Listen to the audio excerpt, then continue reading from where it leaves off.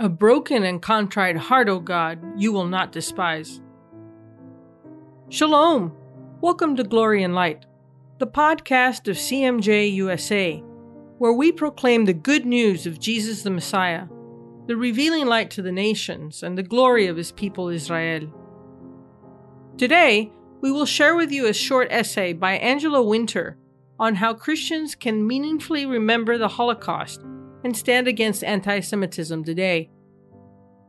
International Holocaust Remembrance Day is on January 27th. As our Jewish friends and neighbors mourn the Holocaust this month, we must mourn with them, acknowledge the anti-Semitic failures of the Church, and be ready to stand and suffer with the Jewish people. Angela Winter, CMJ USA board member, is a former features reporter with the Baltimore Sun, who teaches classes in churches about the history of Christian anti-Semitism. She writes about Jewish-Christian relations, Protestant Christian theology, and the Holocaust. The essay is read by Cariño Casas.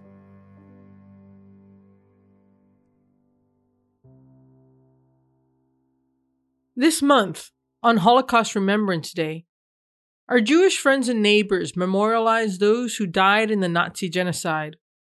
As Christians, we might ask if that has anything to do with us. And if it does, how might we show support to the Jewish community? To answer those questions, we will have to address the degree of Christian responsibility for the Nazi genocide. In the past, evangelicals discussing the Holocaust have tended to distance Christianity by noting that not all German Christians were complicit, or by emphasizing differences between Christian anti-Semitism and Nazi anti-Semitism. Both approaches contain a sliver of truth. At the same time, they serve to separate Christians from the hard truth that both Christian people and historic Christian theological anti-Semitism did help to make the Holocaust possible. Nearly all German Christians, including those who claimed a personal relationship with Jesus and read their Bibles daily, initially supported the Nazi regime. Though it is true some Christian clergy who at first approved anti-Jewish measures later protested when the deportations began, these protesters were few in numbers. Had you and I lived then, we would have been onlookers watching as our former neighbors were rounded up and killed. Statistically speaking, it is likely we would have been collaborators, not rescuers. Heartbreakingly, during the Nazi regime, Christians often pointed to the tenets of their faith as justification for evil actions against Jews. By misrepresenting Scripture, traditional Christian theology taught that the offense of murdering Jesus was passed down through the ages upon all Jewish people. In turn, the Nazis employed this deicide charge to justify any maltreatment of the Jews. As believers today, Christians need to acknowledge, without caveat, the overwhelming moral failure of Christian churches during the Holocaust. They did not heed their Messiah's commands to love and serve others. Moreover, some historic Christian theology actually fostered this tragic failure. We must resist comforting ourselves with stories of courageous rescuers.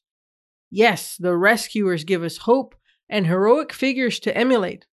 But the truth is, those righteous Christians are but pinpricks in a vast and dark silence. This month, then, as our Jewish neighbors and friends mourn, we might begin to demonstrate solidarity with them by educating ourselves about this painful history and sharing what we learn with other Christians. True support also means a willingness to stand with and suffer with the Jewish people, who once again are under attack.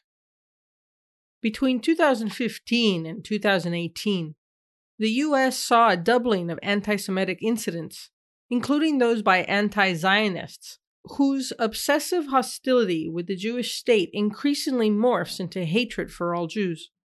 Not for the first time, Christian churches tend to stay silent.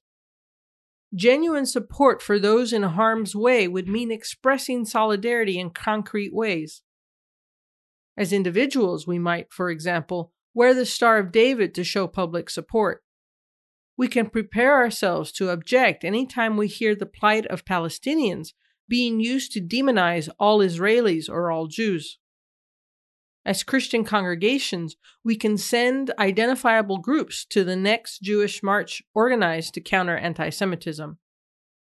As pastors, we can consistently denounce anti-Semitism as not only the racist evil that it is, but as a complete rejection of the biblical concept of God's particular love for the apple of his eye.